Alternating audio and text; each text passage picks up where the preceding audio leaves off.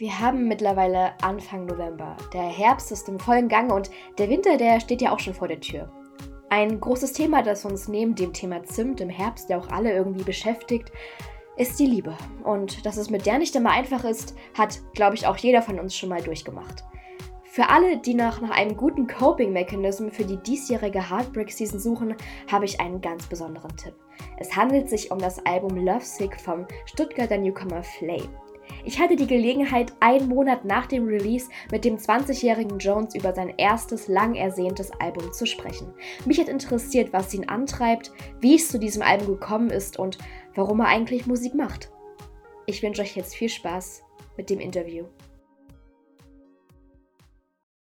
Hallo Jones, ich freue mich, dass wir jetzt hier zusammen sitzen. Ich freue mich sehr, dass es geklappt hat. Wir haben ja eigentlich gar nicht so viel gemeinsam, aber was wir, glaube ich, gemeinsam haben, ist, dass unser erstes Mal ist, dass wir beide hier in einer Interviewsituation sitzen, weil ich habe bisher noch nie jemanden interviewt und ich glaube, du wurdest auch noch nicht interviewt, oder? Ja, das stimmt. Ich glaube, das ist für uns beide sozusagen unser erstes Mal und ja, ich freue mich auf jeden Fall. Das ist sehr schön, ich freue mich auch. Bevor wir zu deinem Album Lovesick kommen, über das wir heute reden, möchte ich unserer Hörerschaft erstmal ein Bild von dir geben. Also dein richtiger Name ist ja Jonas, deine Freunde nennen dich Jones und Musik machst du dann unter dem Namen Flay. Warum so viele Namen? Ja, der Name Jonas, den konnte ich mir jetzt nicht wirklich aussuchen. Das ist die Schuld meiner Eltern. Der Name Jones hat sich so entwickelt, als ein paar meiner Freunde angefangen haben, mich einfach so zu nennen. Deswegen stelle ich mich mittlerweile auch genau so vor. Deswegen heiße ich auch so auf Instagram, damit mich Leute, die mich kennen, besser finden können. Weil Flay ist jetzt bei Leuten, die ich jetzt neu kennenlerne, für die ist das manchmal ein bisschen komisch, wenn mich Leute Flay nennen. Aber Flay kommt theoretisch, ist eine Ableitung von meinem Nachnamen. Ja, das ist so eine Mischung aus meinem Nachnamen und Fly sein und ja, ist einfach so entstanden. Ich habe mir so eine kleine Mindmap gemacht, wie ich mich vielleicht nennen möchte und das fanden ein paar Leute relativ cool, deswegen ist das jetzt einfach so. Ja, ich finde es immer cool, wenn Musiker oder Künstler noch so einen Künstlernamen haben. Ich finde, dann kann man auch immer noch mal gut trennen zwischen der Person und der Kunst, die Person dann macht. Du hast ja eben schon gesagt, auf Instagram heißt du Jones macht Musik und mich interessiert und was ja die meisten Leute immer interessiert, warum macht Jones denn überhaupt Musik? Jones macht Musik, weil Jones eigentlich schon immer Musik gemacht hat. Ich habe schon früher in meinem Chor gesungen und wurde von meinen Eltern zu diversen musikalischen Aktivitäten gezwungen. Hat sich dann irgendwann zu einem Hobby entwickelt. Irgendwann habe ich dann gelernt, mit diversen Musikprogrammen umzugehen, habe dann von mir aus Musik gemacht. Ein paar meiner Freunde fanden es cool und dann habe ich irgendwann das Selbstbewusstsein entwickelt, tatsächlich auch Sachen mal rauszubringen. Und seitdem macht mir das eigentlich sehr, sehr viel Spaß. Es gibt mir einen Kanal, meine Gefühle, meine Wesenswelt ein bisschen auszudrücken und Leuten eine andere Sichtweise auf mich zu geben, außer wie sie mich im täglichen Leben erleben. Äußert Flay dann quasi in seiner Musik Dinge, die der Jonas nicht einfach so äußern würde? Ja, auf jeden Fall. Zu 100%. Ich bin im echten Leben nicht der offenste Mensch, gerade zu Leuten, die ich jetzt nicht so kenne. Ich denke, das geht den meisten so. Aber gerade über die Musik kann ich oft tiefer liegende Probleme oder Dinge, die mich gerade beschäftigen, ansprechen und auch mal Dinge sagen, die ich so niemandem gesagt hätte und einfach ein bisschen Dampf ablassen. Und ich finde es echt coole Sache. Ja, auf dem Album Lovesick sind ja auch ein paar sehr emotionale Songs dabei. Zum Beispiel Fenster Interlude, das ist ein Song, den ich sehr mag, weil man da so eine ganz andere Seite auch an dir kennenlernt. Ich meine, ich kenne dich ja jetzt schon ein paar Monate so. Wir haben mal zusammen studiert und bevor du das Album Lovesick aber rausgebracht hast, hast du ja auch schon ein paar andere Songs veröffentlicht. Zum Beispiel 0:03 oder Mini. Da rappst du vor allem über Drogen und teure Marken und so. Wie kam dann jetzt der inhaltliche Shift, dass du jetzt gesagt hast, ich bringe jetzt ein Album voller Love-Songs raus? Also ich habe mir vor einiger Zeit mal ein bisschen meine Diskografie angeschaut. Ich habe geguckt, was für Songs gerade draußen sind und ich habe mir vorgenommen, ein bisschen ehrlicher zu sein. Ich habe viele Songs gemacht über eine Person, die ich sein möchte, über Dinge, die ich cool finde, Dinge, die ich in der Musik höre, die ich anhöre. was man viel in Deutschrap hört, dieses Ganze, oder hauptsächlich auch viel im amerikanischen Rap, ist diese Markenfanatismus und ich mach dies, ich mach das, ich nehme dies, ich nehme das. Und das ist so eine Fantasie, die ich auch leben wollte, wo ich dann aber irgendwann gemerkt habe, dass das nicht die Dinge sind, die ich tatsächlich schätze. Ich finde das cool und ich höre mir so Musik auch immer noch an, aber ich wollte etwas Tieferes rausbringen, ein Projekt, das eher in meinem Herzen ist und an Dingen, die ich erlebt habe und die mich gerade wirklich beschäftigen, weil ich gerade im Moment auch in meinem Leben in einer Situation bin oder in einer Zeit bin, wo ich auch einige Probleme habe, die ich auch mitteilen möchte und wo ich merke, dass andere Leute, die ich kenne, in ähnlichen Situationen sind oder waren und mit denen ich dann praktisch über meine Musik reden kann und zeigen kann, dass es auch andere Leute gibt, denen es so geht und dass es okay ist, dass es dir auch schlecht geht manchmal. Und der Grad zwischen Realität und Fiktion bei Lovesick ist daher gar nicht mal so schmal, vermute ich? Ja, ganz genau. Ich habe wirklich probiert, Erfahrungen, die ich gemacht habe, zu verarbeiten, anzusprechen. In jedem Song, wo es darum geht, dass mir eine Sache widerfahren ist oder dass ich in irgendeiner Situation mich irgendwie nicht aufgehoben gefühlt habe oder irgendwie schlecht, ist auf jeden Fall zu einem sehr großen Grad wahr. Natürlich habe ich hier und da mit meiner künstlerischen Freiheit noch Dinge dazu erfunden oder ausgeschmückt habe ich Dinge, um sie natürlich künstlerisch nochmal ein bisschen wertvoller zu machen. Ich habe zum Beispiel Situationen, die ich erlebt habe, in verschiedenen Graden, die Songs auf dem Album sprechen vorwiegend verschiedene Situationen und Szenarien von Herzschmerz und Heartbreaks an.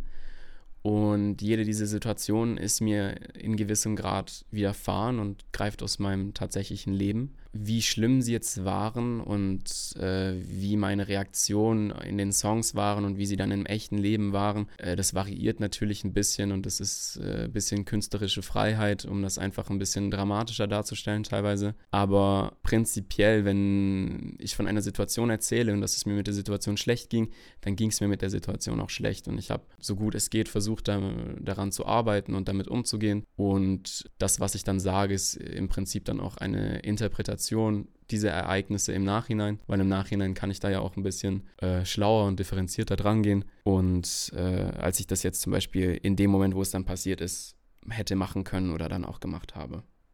Ja, danke auf jeden Fall für deine ehrliche und tiefgründige Antwort. Das kann ich wahrscheinlich nicht gut nachvollziehen, aber ich sag's trotzdem so, weil ich mir vorstellen kann, was du quasi mit dem Album auch für dich selbst erreichen wolltest. Würdest du sagen, du hast das Album auch gebraucht, um eben über diesen Schmerz hinwegzukommen und kannst du damit dann jetzt besser umgehen? In gewisser Weise, ja, wie ich vorhin schon angesprochen habe, ist Musik für mich ein Weg, meine Probleme anzusprechen. Für mich auch für andere, aber hauptsächlich, dass ich sie mal gesagt habe. Und insofern hat mir das Machen von jedem einzelnen dieser Songs geholfen, über dieses eine Problem, das ich dort thematisiere, ein bisschen hinwegzukommen und ein bisschen drauf zurückzuschauen und nochmal nachzudenken. Es hilft, wenn man Gedanken nicht nur denkt, sondern sie dann auch für sich selber sich mit diesen Gedanken beschäftigt und auch diese Gedanken ausspricht. Und insofern glaube ich, dass jeder in gewisser Weise so ein Album braucht oder beziehungsweise seinen eigenen Weg, solche Probleme, die man hat, nicht einfach in sich reinzufressen, wie ich das über Jahre gemacht habe, sondern sie einfach für sich selber irgendwo aufzuschreiben oder irgendwie jemandem anzuvertrauen, weil es ist wichtig, es ist wichtig zu wissen, dass man nicht alleine ist. Und ich habe durch dieses Album gemerkt, dass es viele Leute gibt, denen ich nicht und meine Probleme nicht egal sind. Und die durch sowas mit mir geredet haben und mir gesagt haben, sie sind für mich da. Und sowas ist unbezahlbar. Und insofern hat mir dieses Album sehr, sehr geholfen. Ja. Du hast eben gesagt, es hat dich quasi auch über den letzten Winter gebracht. Das heißt, das Album ist schon in längerer Planung. Wie lange dauert es denn, so ein Album zu machen, so von der Idee dann bis hin letztendlich zum Release? Dieses Album war jetzt besonders, weil ich habe sehr lange keine Musik mehr released Und natürlich habe ich trotzdem nicht aufgehört, Musik zu machen. Ich habe irgendwann letzten Herbst angefangen, Musik zu sammeln für dieses Album. Witzigerweise ist dort auch der Song Herbst entstanden. Das ist auch der allererste Song auf diesem Album, der entstanden ist. Das ging dann über den Winter und über den Frühling und man merkt auch in manchen Songs, man merkt in dem Album so einen kleinen Übergang von Herbst, Winter, Frühling und dann dieser kleine Neuanfang. Und genauso ging es auch. Ein Album dauert normalerweise nicht ganz so lange. Ich habe auch erst irgendwann Anfang dieses Jahres angefangen, mir wirklich Gedanken zu machen, hey, ich will da draußen ein Album machen. Ich will nicht einfach wieder so eine Zusammenstellung von verschiedenen Songs. Ich will tatsächlich irgendwas, was eine Bedeutung hat und irgendwas, wo ich Leuten was mitgeben kann. Und dementsprechend ist das eine lange Sammlung von Emotionen, von Erfahrungen und was sehr Überlegtes und wo ich auch hoffe, dass Leute merken, dass es was Überlegtes und was Ehrliches ist.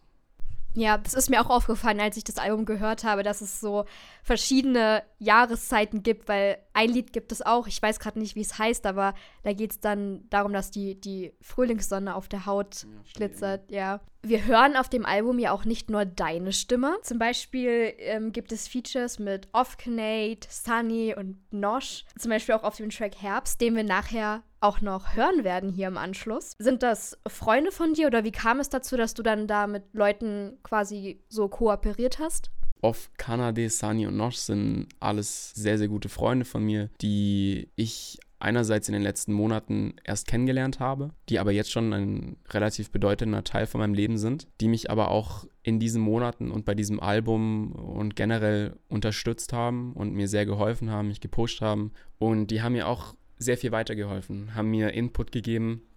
Also egal wie klein ihre Hilfe war oder ihr Einfluss auf mich, jeder von ihnen hat mich in eine gewisse Richtung gepusht oder mir irgendwie geholfen, vor allem bei diesem Album, aber auch menschlich und in jedweder Hinsicht.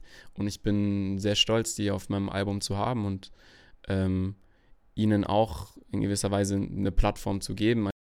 Ja, es ist aber auch schön, dass gerade bei diesem Album, was ja dir sehr viel bedeutet, ist es, denke ich, auch eine ganz gute Stütze, dann seine Freunde da direkt mit dabei zu haben. Von daher fand ich das auch sehr schön, ein paar andere Stimmen da drauf zu hören. Hat dem Ganzen auch immer Abwechslung gegeben und ja, er heißt natürlich Ofkenate und das wusste ich natürlich auch vorher. Ja, so ist das. Auch ich lerne immer noch dazu. Du hattest vorhin schon das Thema Deutschrap angesprochen und dass es da ja viel um Statussymbole geht und um viel Geld und du kommst ja auch aus einer sehr Deutschrap geprägten Umgebung. Du kommst ja aus Bietigheim. Und da würde mich natürlich interessieren, wird man deinen Namen auch irgendwann in Verbindung mit Rin, Bowser und Co. lesen? Und stellen die sowas wie musikalische Vorbilder für dich dar? Ich wurde tatsächlich schon sehr oft gefragt, als ich gesagt habe, ich komme aus der Umgebung Bietigheim. Ja, ist ja logisch, dass du Musik machst. Der Rin, der ist ja auch da, der Bowser, der Shindy. Ja, okay. Ist eine sehr häufige Frage. Tatsächlich eine der größten Inspirationen, deutsche Musik zu machen, war Rins erstes Album Eros. Ich habe das, als es damals rauskam, war das mein erster Einstieg in die Deutschrap-Szene beziehungsweise in das ganze Deutschrap-Ding. Davor habe ich ausschließlich englische Musik gehört. Ich war sehr, sehr beeindruckt von dem, was er gemacht hat, was er gesagt hat, von dem Stil, den er gebracht hat. Und er hat mich inspiriert, deutsche Musik zu machen. Ich muss leider sagen, der neue Rin nicht mehr so sehr. Ich kann auch mit der neuen Musik von Bowser und Shindy nichts anfangen, aber ich respektiere das, was sie machen und sie waren auf jeden Fall eine Inspiration, als ich angefangen habe und idealerweise will ich ja auch meine eigenen Sachen machen und ich habe mit dem, was sie mir gegeben haben, denke ich, was Eigenes gemacht und ich hoffe, mich dann auch selber weiterzuentwickeln, so wie sie sich weiterentwickelt haben. Vielleicht sagt man ja irgendwann nicht mehr, wenn man Bietigheim hört, da kommt doch Rin her, sondern da kommt doch dieser Flay her. Wie geht's denn jetzt weiter und worauf können wir uns denn in Zukunft freuen? Wann kommt das nächste Album? Wann kommt der nächste Track? Ich wünschte, ich könnte jetzt ein genaues Datum geben. Ich könnte jetzt irgendwas Cooles ankündigen. So, hey, nächste Woche kommt die neue Single, das neue Album oder was auch immer. Kann ich leider nicht. Ich habe die letzten Wochen, Monate leider wenig die Zeit oder auch die Motivation gefunden. Ich war nach dem Projekt echt fertig, muss ich ganz ehrlich sagen. Ich war danach einfach froh, mal für 2-3 Wochen nicht meine Musikprogramme zu öffnen und dann nicht vor ein Mikrofon zu gehen, sondern einfach mal zum Spaß Musik zu machen, mit irgendwelchen Freunden zu singen oder sonst irgendwas. Ich habe Dinge in Arbeit noch von davor und auch jetzt langsam wieder. Wir fangen jetzt langsam wieder an zu arbeiten. Ich gehe diese Woche auch mit Freunden ins Studio und wir gucken, dass wir irgendwas Cooles hinkriegen. Und langsam geht es dann natürlich aufs nächste Projekt über und ich werde härter arbeiten als die letzten 2 Jahre. Das ist ein Versprechen hier. Hoffentlich kommen bald wieder neue Sachen. Ja, das hoffe ich doch sehr. Und bis dahin kann man ja die Zeit gut mit deinem Album überbrücken. Da sind ja ein paar Songs erstmal drauf. Ja, Jones, ich habe zum Schluss noch eine Frage mitgebracht, die fiel mir vorhin spontan ein und es ist eine Insider-Frage und nur Leute, die vielleicht schon ein bisschen vertraut sind mit der Musik von Flay, können da jetzt relaten, aber mich würde einfach mal interessieren, würdest du lieber eine Woche mit Fila Disruptor rumlaufen oder nur noch Fake-Designer-Klamotten tragen? Die Antwort fällt mir tatsächlich sehr leicht. Ich würde lieber mit Fake-Designer-Klamotten rumlaufen, als jemals in einem Fila Disruptor gesehen zu werden. Diese Antwort steht und ja, dafür sterbe ich. Wenn ihr auch diesen Witz verstehen wollt und wenn ihr jetzt noch einen Grund braucht, eure Fila Disruptor aus dem Fenster zu werfen, dann kann ich euch empfehlen, den Song Haftbank anzuhören und dann wisst ihr Bescheid. Jones, ich danke dir, dass ich heute hier bei dir sein durfte, dass es geklappt hat und ich glaube, unsere Hörer und Hörerinnen haben jetzt einen sehr guten Eindruck von dir und von deiner Musik. Ich wünsche dir alles Gute für die Zukunft und ja, wir hören jetzt dann nochmal den Song Herbst mit dem Feature von deinem Freund Nosh. Gibt es zu dem Song noch irgendwas zu sagen? Irgendeine coole Anekdote oder so? Ich glaube, das Witzigste an dem Song ist, dass er im Herbst entstanden ist und es war sehr, sehr kalt an dem Abend. Wir haben sehr gefroren, meine Heizung hat nicht funktioniert. Meine Heizung funktioniert tatsächlich immer noch nicht. Aber wenn ich sage, es ist kalt, weil es Herbst ist, meine ich, dass es kalt war, weil es Herbst war. Und ich möchte mich an dieser Stelle auch bedanken für dieses Interview. Danke, dass ich ein paar meiner Gedanken teilen durfte. Und an alle da draußen, die für den Winter ein bisschen Musik brauchen, um sie aufzumuntern oder um auch ein bisschen einfach bei ihnen zu sein und ein bisschen über eure Probleme nachdenken zu können. Sehr gerne mein Album anhören. Ich würde mich freuen. Das war mein Interview mit Jones. Wir dürfen also sehr gespannt sein, wie es mit Flay weitergeht. Mir hat es sehr viel Spaß gemacht, mich mit ihm zu unterhalten. Wir haben viel länger geredet als geplant, aber bei manchen Dingen musste ich dann einfach ein bisschen tiefer nachhaken. Hören könnt ihr das Album Lovesick auf Spotify. Ansonsten folgt Jones gerne auf Instagram. Ihr findet ihn dort unter @jonesmachtmusik. Wir haben ihn natürlich auch auf unserem Instagram-Kanal verlinkt. Bevor ich zurück ins Studio gebe, hören wir jetzt gemeinsam die Radiopremiere des Songs Herbst hier im Campus Magazin Hohenheim auf Horaz 88.6.